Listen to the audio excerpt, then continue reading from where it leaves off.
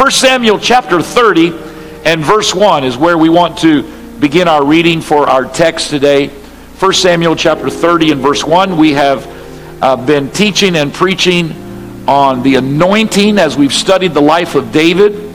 And we want to go now and present to you what we believe is the 7th level of anointing. We have studied the life of David. We have seen where anointing is birthed in sacrifice, and then anointing comes looking for worshipers. And then when we have a heart to serve, we go to the next level.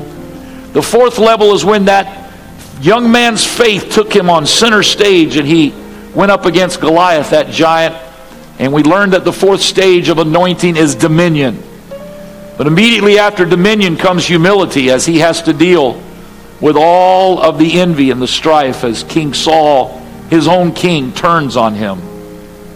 And as we made our way through that, we showed that the next level, the 6th level of anointing, is mercy. As David is merciful to Saul, not just once, but twice, and is merciful to others that have mistreated him. And now we move to the 7th level. 1 Samuel chapter 30 and verse 1. And it came to pass when David and his men were come to Ziklag on the 3rd day, that the Amalekites had invaded the south, and Ziklag, and smitten Ziklag, and burned it with fire, and had taken the women captives, and that were therein. They slew not any, either great or small, but they carried them away, and they went on their way. They basically just came and pillaged the whole place, took all of their families and took all their possessions, and burned the city. So David and his men came to the city, and behold, it was burned with fire, and their wives and their sons and their daughters were taken captives. Then David and the people that were with him lifted up their voice and wept until they had no more power to weep. And David's 2 wives were taken captives, Ahinoam the Jezreelitess and Abigail the wife of Nabal the Carmelite.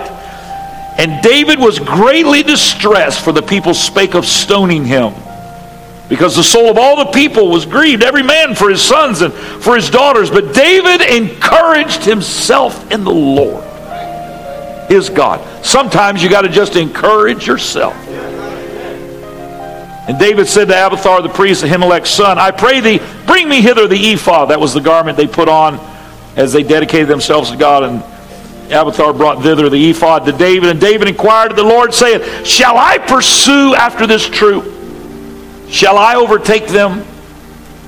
And he answered him, referring to the Lord answering David, pursue, for thou shalt surely overtake them, and will without fail recover all. So David went, he and the 600 men that were with him, and came to the brook Bezor, where those that were left behind stayed. And the first 3 words of verse 10 encapsulates our thought today. But David pursued. But David pursued. Sometimes everything around you can be coming down, but you got to make up in your mind, I'm not going to sit here and die. I'm going to pursue the promises that God has put in front of me. Oh, hallelujah!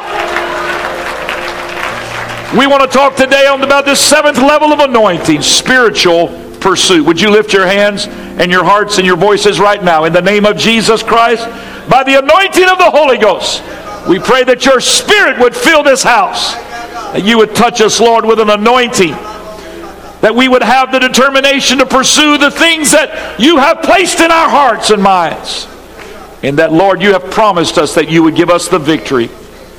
Anoint our hearts and minds to receive your word, and boldness and courage to speak your word.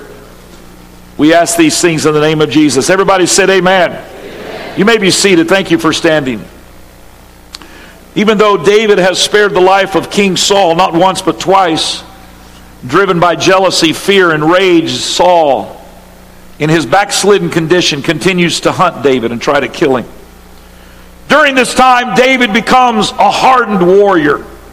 He was always a skilled warrior, but now the months and months of running and living in dire conditions from cave to cave, on the run, a wandering nomad with 600 misfits, warriors who have their own issues, that have joined themselves to David, not sure where to go, people without a home, running for their lives.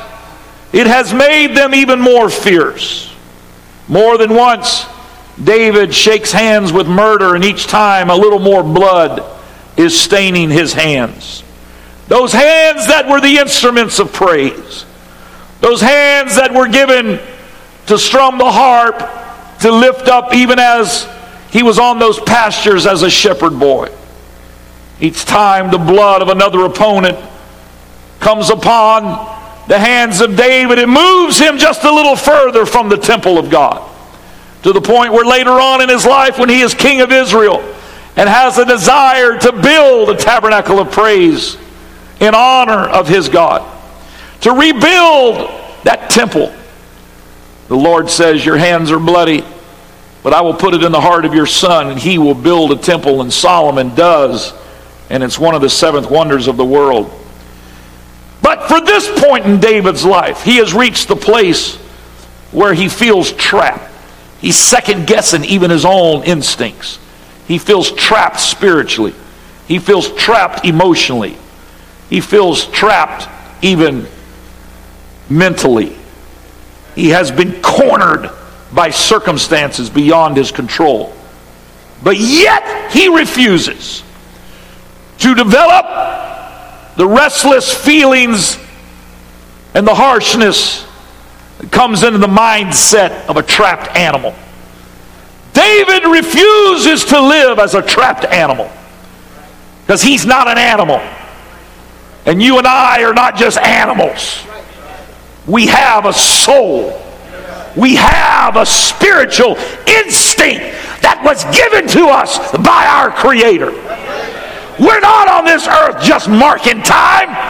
We don't just live by the impulses of our flesh, but we have a desire to connect with our Creator. So David is trying to find this balance. He's trying to hold it all together as best he can, until Ziklag, that is. Ziklag pushes him to the brink of everything that has happened.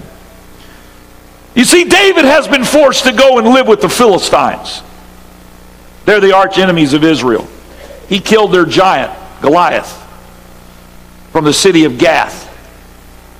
And when he did, those Israeli soldiers pursued the Philistines and slew them and overtook them. And they all know that. All the Philistines know it. He killed their giant. But yet they take him in.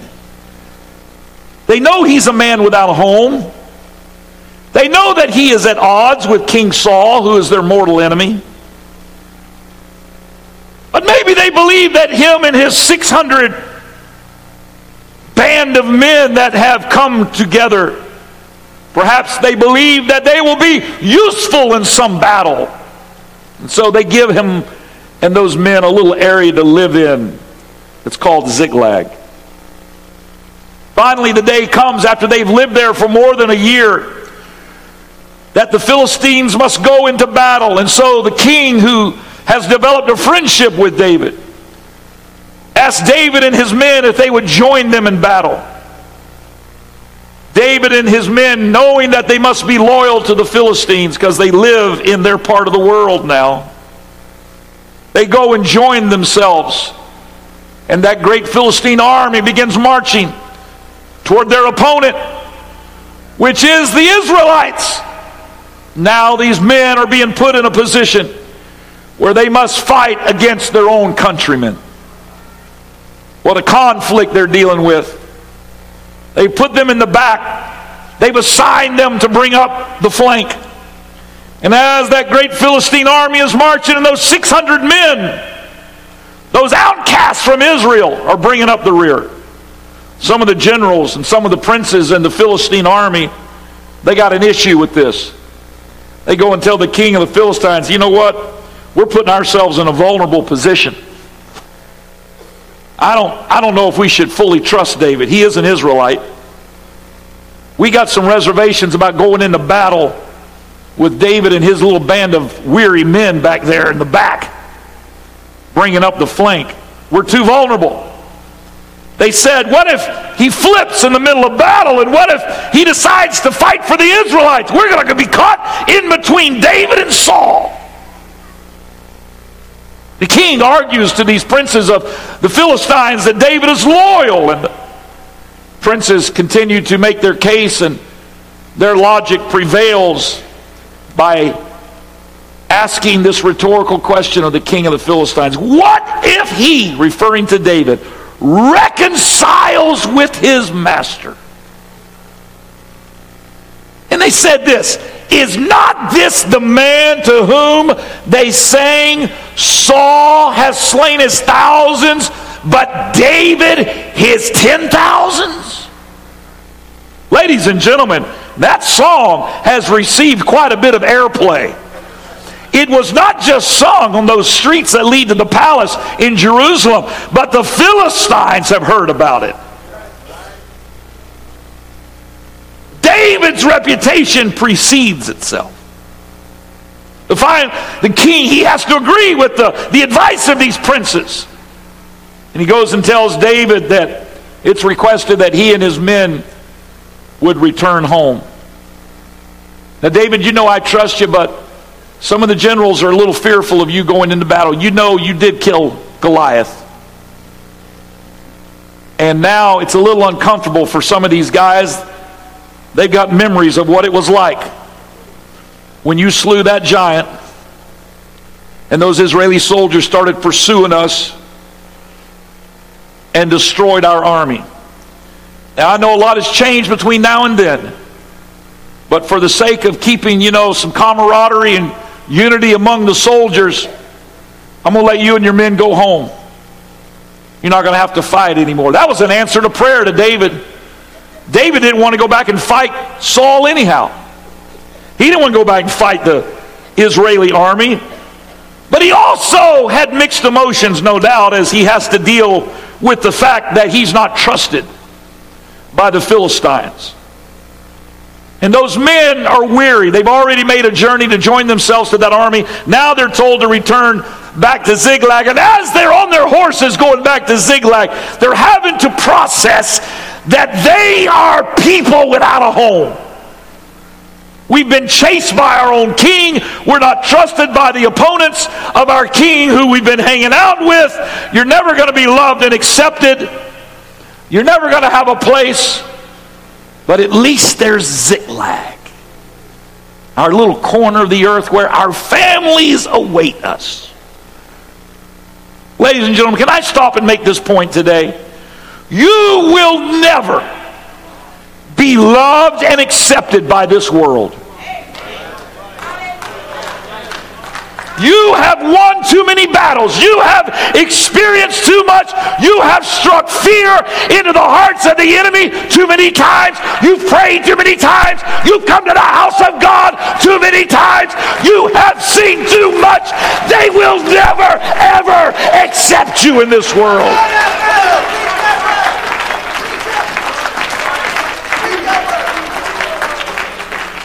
I feel in the Holy Ghost to say this. Almost spent a couple of minutes here.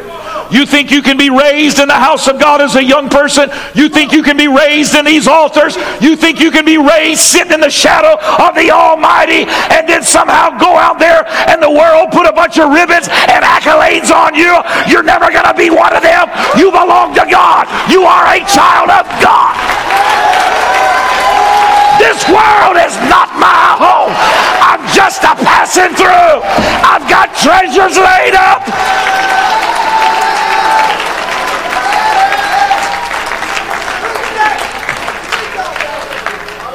Every time you come to church when you didn't feel like it, it wasn't just God that took note of that. It was also your opponent, the enemy of your soul. Every time you prayed the midnight hour when your child was sick with a fever, And you could have gone to the doctor, but instead you said, let's get a hold of God. And the Lord came down there in the middle of the night, and that fever subsided. Devil took note of that. One more giant you've killed. Every time the enemy put everything in your path to make you backslide and to fall into adultery, but you went the other way and you got alone with God and you reconciled to your spouse and you got back at an altar. You've killed too many giants to ever live with the Philistines. You're not ever going to be at home in this world. There's only one God, and his name is Jesus. And at the name of Jesus, every knee shall bow and every tongue shall confess. You ought to lift up your voice like a trumpet.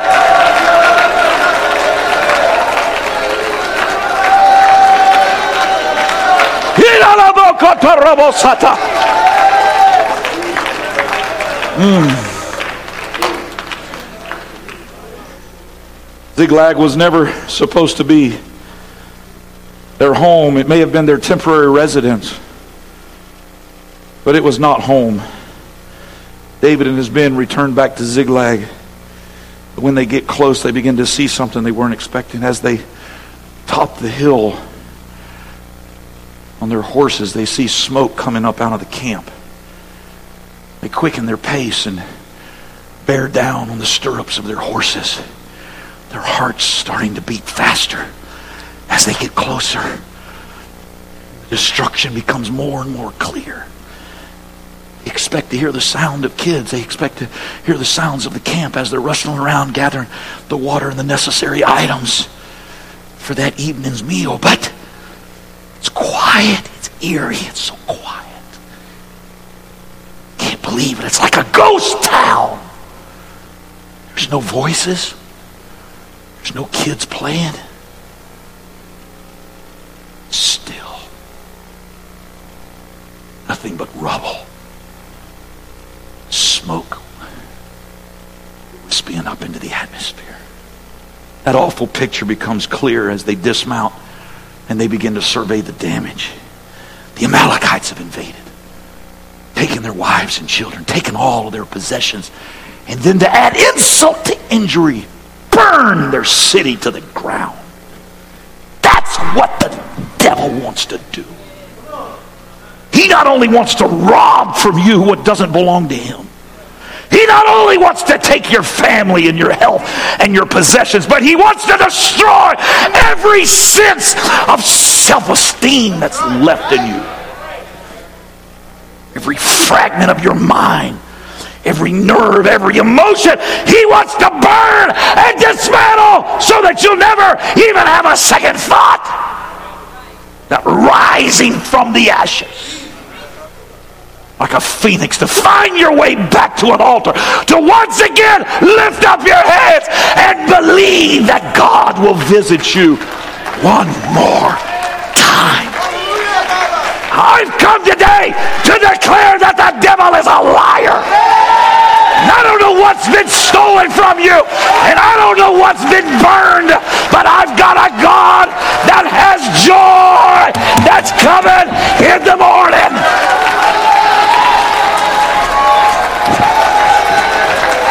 It's not over until God says it's over.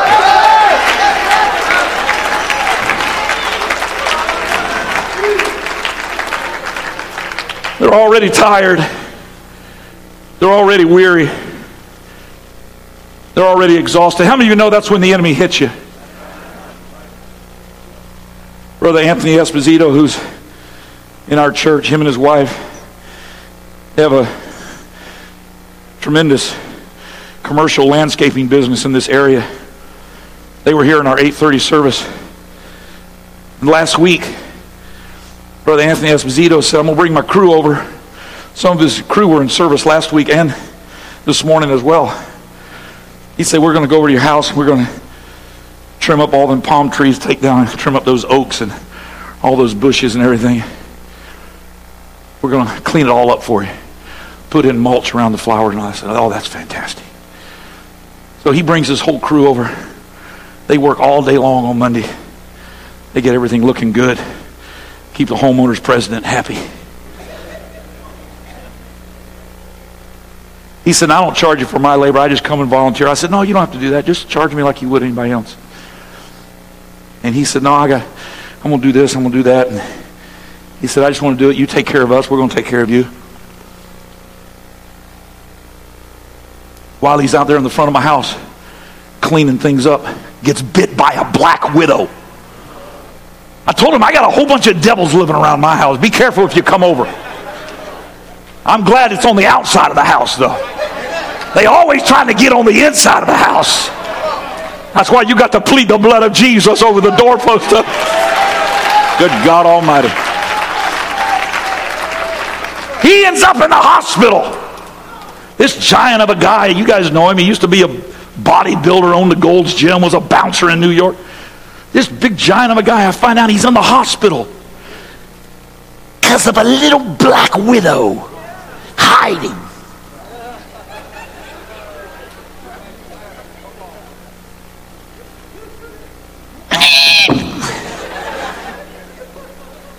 Pops out and starts drilling, putting their poison into you. They say, we can't even give you pills. We have to put you in the hospital. Spent 2 nights there. Had to put the antibiotics on an IV drip right into the bloodstream because his hand swelled up like that in his arm and it started streaking and wanting to get up in the bloodstream and put all that poison in there in those antibiotics. Oh, sometimes it's not enough to just take a pill. You got to have a direct feed. Spiritually, sometimes you can just get by on going through the motions, but there comes a time when the devil's trying to put his poison in you. And you're like, I got to have a serious prayer. I can't just go through the motion. I can't have some passive approach to God. I need God to give me an IV of His anointing. I need God, hallelujah, today to put His spiritual unction and let it flow through every vein, every muscle, every fiber of this body.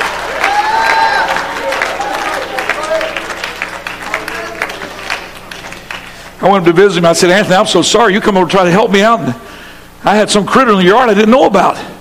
Jumped up on you. He said, oh, that's how it happens. You know, you preached about it. As soon as you start trying to do right, do good, something hits you. How many of you can raise your hand and say you've experienced, not been bit by a black widow, but you've experienced something? Well, you have a good Sunday service full of the Holy Ghost. Come bouncing out of here and get a text message. Devil try to steal all your joy. Whew. I'm going to worship God anyhow. I'm going to encourage myself in the Lord. I'm not going to get it from my peers. I'm not going to get it from my mentors.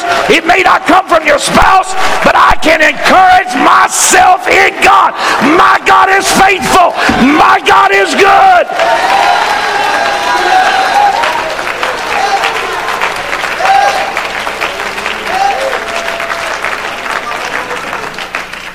Oh, Pastor, even the anointed feel this way? Even church-going folks feel this way? Even a pastor feels this way? If you're wearing flesh today, you're a human being. You're going to have some stuff. These grown men, warriors, fearless and bold in every possible way, now cannot do anything but stand in the ruined remains and lift up their voice and cry like a baby. And then the unthinkable. The men turn on David. They begin a whispering campaign. He can see the glances, hear the hushed conversations. This is David's fault. He could have killed Saul not once but twice, but his decisions have put us in peril, and now we have lost everything. I am sick of it. Who does he think he is? Obviously he's not led by God, or we wouldn't have been in this situation. Let's kill him. If we can take him out, all of our troubles will go away. They loved him, but their grief was speaking, and grief is not logical. But the text is clear what happens next. David finds a place to pray. He finds a way to get his strength back. He doesn't look for a scapegoat. He doesn't turn on the men. He could have said, I'm the one that's been here for you. Where would you be if I hadn't been keeping you guys? Protecting you. But he doesn't. He knows it's got to come from within. He reminds himself that he is a friend of God. And that God has never forsaken him. Sometimes that's all you have, but it's enough. I said, sometimes that's all you have, but it's enough. He doesn't fly off the handle. He finds a way to encourage himself. He reminds himself that God is faithful. He starts to sing his own songs to himself. Better is one day in your house. Better is one day in your courts. Better is one day in your house than thousands elsewhere. Sometimes you got to have to sing your own songs. You can't rely on your mama's prayers. You can't rely on your grandmama's prayers. You got to find your own prayer. You got to find your own way of touching God. You can't rely on the church. You can't rely on leaders. You got to find a way to encourage yourself in the midst of the battle. God has given you a song, but you must sing it.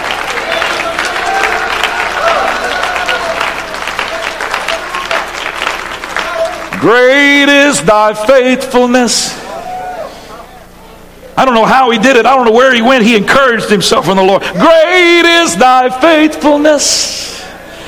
Morning by morning, new mercies I see. All I had needed, thy hand hath provided.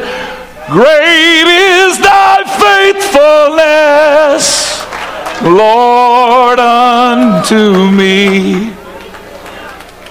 Good God Almighty.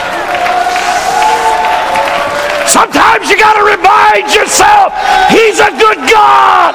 He's a faithful God.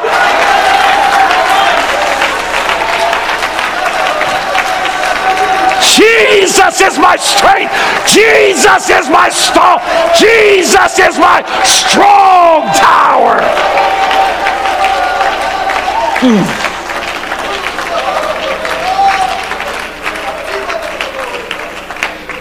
In between verses of songs that David has written himself, he prays and asks God, Lord, what do you want me to do?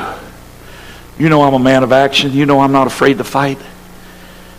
But I know you've got me on a journey, and I need to know, what is this test all about? What am I supposed to do? Do I pursue? And if I do, will I overtake them? Will I be victorious? Is this your plan? And the Lord says, pursue. The Lord says, pursue. Most of the times, the promises that are in front of us, we do not obtain because we are passive in our approach.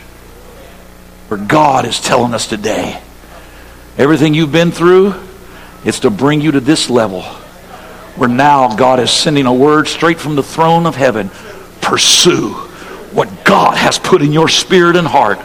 Pursue. That's all David needed was a green light. Pursue. There's something about pursuing that God honors. He never turned away anybody that would pursue him. Not Jacob, who pursued God in a wrestling match. Not the lady with the issue of blood. Not the four friends that ripped the roof off to get their sick friend to Jesus. Not blind Bartimaeus that cried out from the wayside. Not the four lepers on the outskirts of Samaria. Not Peter getting out of the boat. A spirit of pursuit is something that God can work with. If we'll just get up out of our lethargy and say, God, I'm tired of sitting here. You've got a plan. You've got to call it. You have a purpose for my life. It is a faith that moves you towards your reward. David and all 600 of his men, 200 of them are so faint they can't go any further, so they stop at the brook Bezor. But 400 of them keep riding with David, perhaps just fueled by their own adrenaline. I can hear them talking as they ride. We're going to get those guys. If God be for us, who can be against us? This is it. David's out front leading the charge because he knows God's in it. We're not just operating out of our own instincts. God is on our side. If God be for us, who can be against us? No weapon formed against me is going to prosper. God is my king. God is my conquering general. God has never lost one battle. They're riding, they're riding, they're riding, they're riding. They're on a mission. And they go through this long, flat area, and they see this guy just wandering around out there. He's starving and dehydrated, stumbles, falls down, stands back up. They stop, and they go over to him. Hey man, are you okay? He can't even stand up. Get an arm up under. Hey guy, are you okay? And they look at him, he's all dehydrated. He hasn't eaten anything, the Bible says, in 3 days. Hasn't drank anything in 3 days. They start to give him some cake and some raisins, and they give him some water, and they try to help him. Here's what's interesting to me. They're not so busy pursuing that they don't pause to help somebody in need. Sometimes we get so busy with our agenda. We don't have time to stop and pick up somebody and bring them to church. We don't have time to stay after service. Pray with somebody at the altar. We got too much to do.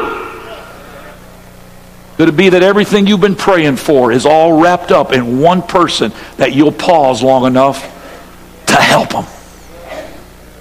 To help them. Everything that you need could be waiting for you if you just help one hurting soul. They give him a little bit of water, give him some food.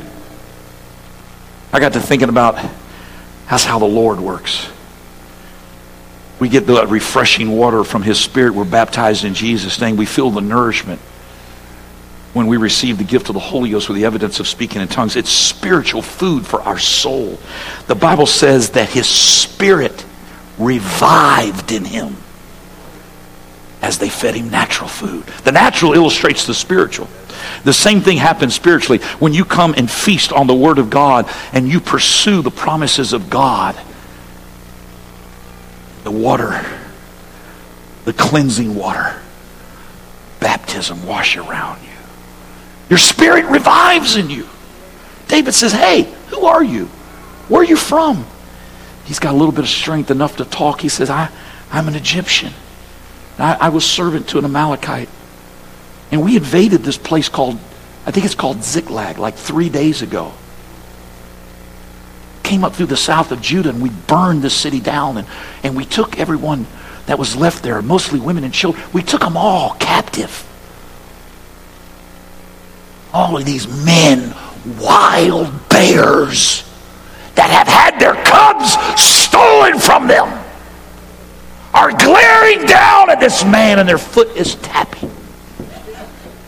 Fire is shooting out of the eye sockets. Is that right? Tell us more. Like a pack of hungry wolves. Well, I got sick and my master just threw me aside because I couldn't keep up. I don't belong to them now. He started putting two and two together.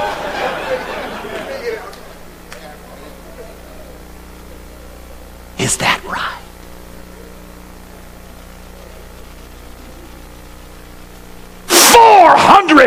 Hardened warriors that would make Green Berets and the Navy SEAL team look like choir boys.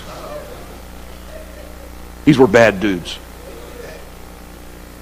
And all of their anxiousness is pinned in on this guy.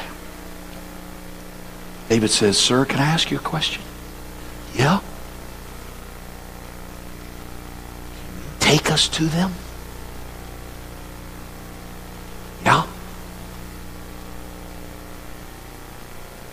But you got to promise me something. What's that? Promise me you won't kill me. That seems like a logical request. And then he says, and don't return me back to my master. Ladies and gentlemen, sin is a ruthless master. It is dropping millions of people left and right off on the wayside. The path of life is littered with people who have been dumped by that taskmaster called sin. And all they need is somebody to stop. Pause long enough. Put your arm around them. Give them some help. Everything would turn around if we did that. Just got one request. Don't kill me. I wasn't raised in this. I don't know all the right things to do. All I've known is sin. All I've known is cursing. All I've known is the weight of being a servant to a master that didn't care about me. David, I'm just asking that you don't kill me. Dear saints of the First Pentecostal Church in Palm Bay, are we going to love people that aren't like us, or are we going to kill them? They haven't sat in the presence of God like you have. They've been raised on a bar stool. They've been raised in drug rehab centers. They've been raised in cardboard boxes under bridges. They just want to know one thing. Are you going to kill me? I've come to say to you today, we'll love you. We'll not kill you. We're not going to destroy you. We'll teach you biblical principles, but you can feel safe here. This is the city of refuge. This is the house of God. God is the one who has the final say. But they've just got one more request. Promise me that you won't return me back to that master. I've come to tell you, you don't have to go back to sin. You don't have to leave this place the same way that you came. There is a God that'll make a difference in your life.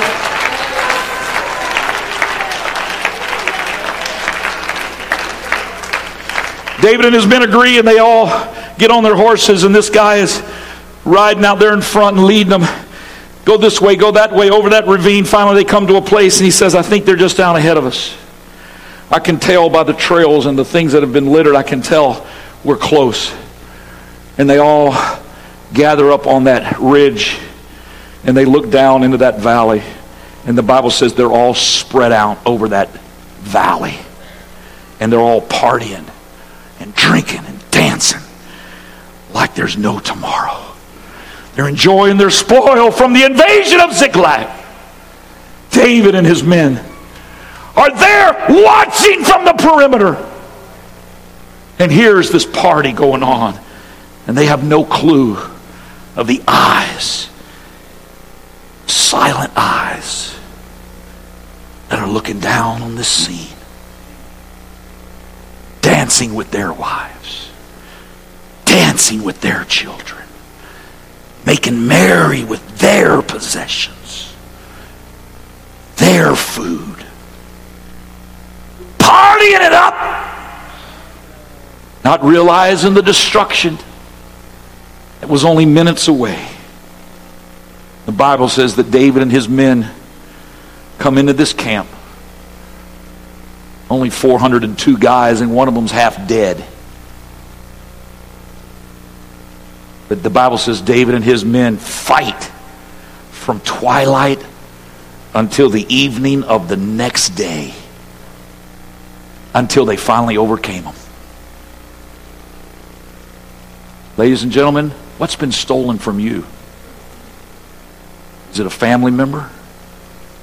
Is it your finances? Is it your health? The devil's not going to give it back easily. You're going to have to fight for it. You're going to have to pursue your promises. God says he'll return it all back to you, but you're going to have to pursue it. We want it to just be delivered like a FedEx package to our front door. It's not going to happen that way.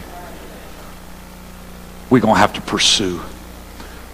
We're going to have to pray like never before. We're going to have to storm the gates of hell. We're going to have to make up in our mind, I'm not going to just sit here and die. The Bible says, and David recovered all that the Amalekites had carried away, and David rescued his 2 wives. Are you going to let the devil steal your family, or are you going to pursue? Are you going to let the devil steal all your stuff, or are you going to get it back?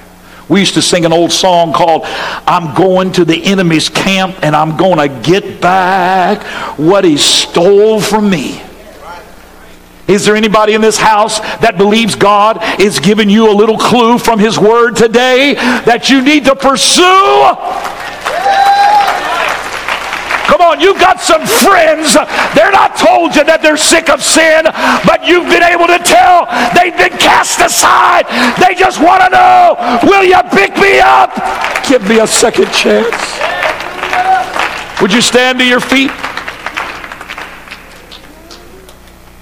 The Bible says David without fail recovered all. Everything that they had plus more. That's how God works. David came back and it was so much stuff he distributed around to all the south of Judah. All different cities. It was so much stuff. They go back to Ziklag and they're like, we're going to rebuild this place. But before they can even start to put one block on top of the other, they hear the news. That battle that they were going to, King Saul has been killed. David's best friend, Jonathan, the king's son, has been killed.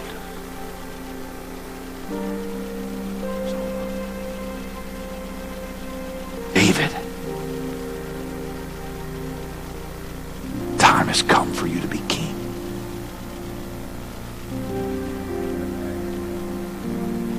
Been on a path, David. Thought God had forsaken you. But now, time for you to take the throne. Sometimes it's darkest right before the daybreak. The enemy of your soul takes your family, your house, your possessions, your friends, even turn on you and you don't know what you're going to do. The Lord says, pursue, and you will have victory. Pursue.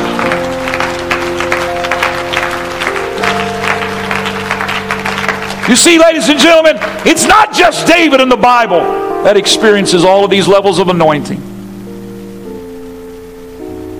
It's not just David who's on his way to a crown. Every one of you and me that walk this journey called life, one day we will be with him. We'll all have crowns because the Bible says we'll throw those crowns before him and say, holy, holy, holy.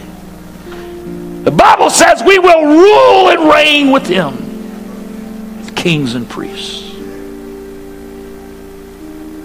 Maybe right now you're experiencing a Ziklag. I just came with a simple word from these holy pages. Don't give up now. You're closer than you realize.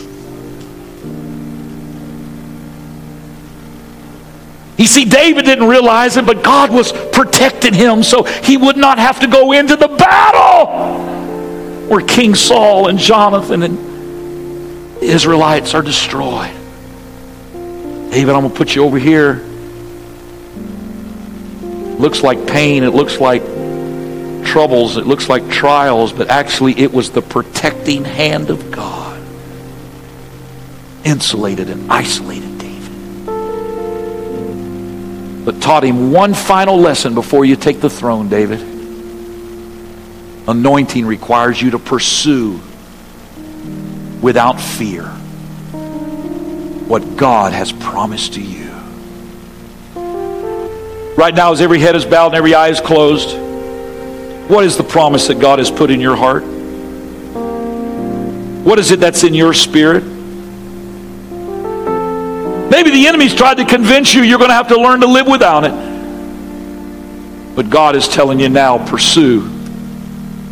Pursue. Or you shall surely overcome. Why don't you pursue God right now by coming to this altar?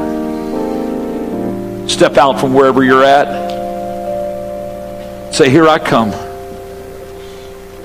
I'm not going to wait till everything's going right. I'm going to come right now while I'm experiencing the pain of some loss in my life.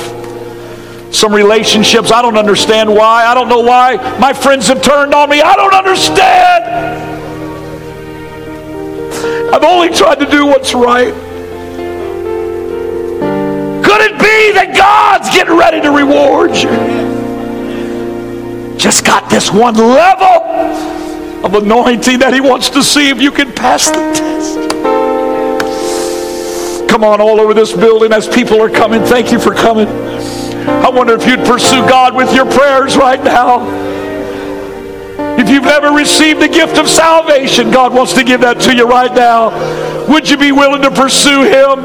Would you be willing to say, God, here I am with all of my trials, all of my scars, all of my troubles. Here I am, God, I desire you. Would you lift up your hands right now? And would you lift up your voice? And would you pursue God? I've been changed. Thank you, Lord. Thank you, Jesus.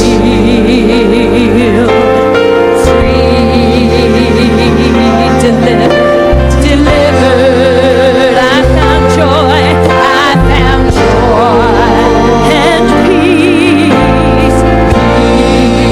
Peace, grace, and favor.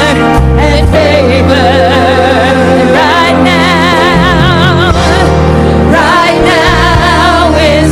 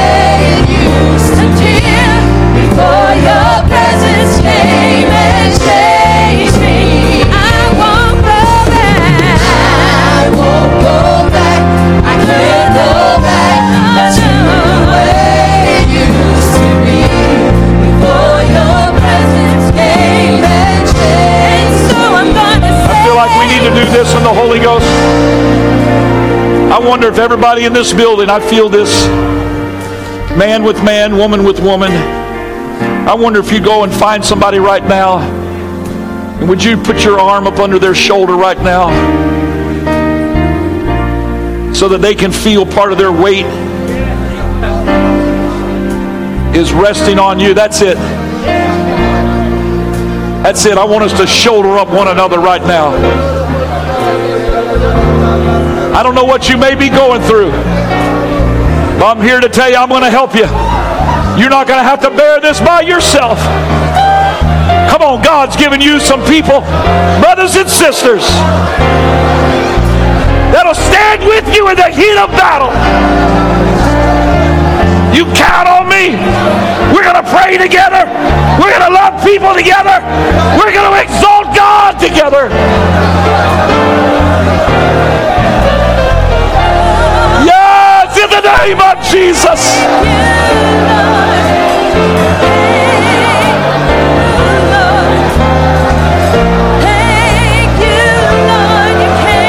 Thank you, Jesus. Yes, Lord. Yes, Lord.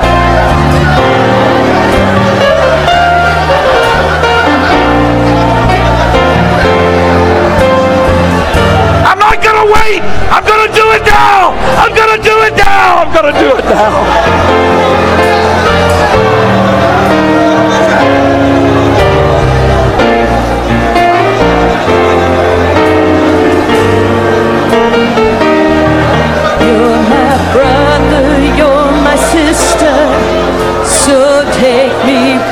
In the name of Jesus, in the name of Jesus.